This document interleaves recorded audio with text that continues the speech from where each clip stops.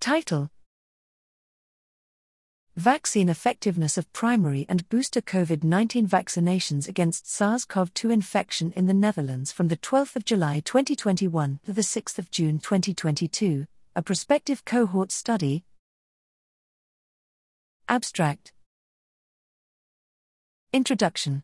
Monitoring of COVID-19 vaccine effectiveness, VE, is needed to inform vaccine policy.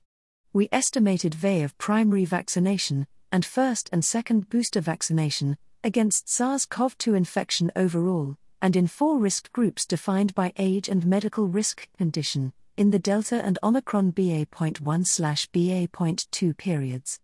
Methods. VASCO is an ongoing prospective cohort study among vaccinated and unvaccinated Dutch adults.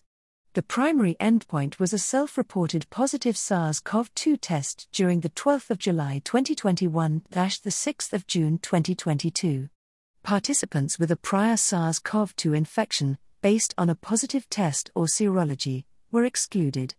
We used Cox proportional hazard models with vaccination status as time-varying exposure and adjustment for age, sex, educational level, and medical risk condition.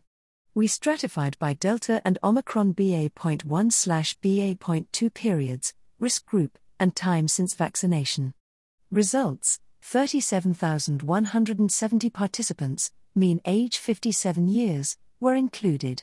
In the Delta period, VE less than 6 weeks after primary vaccination was 80%, 95% C69 to 87, and decreased to 71%, 65 to 77, after 6 months.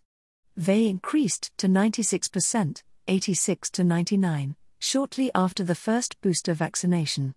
In the Omicron period, these estimates were 46%, 22 to 63, 25%, 8 to 39, and 57%, 52 to 62, respectively.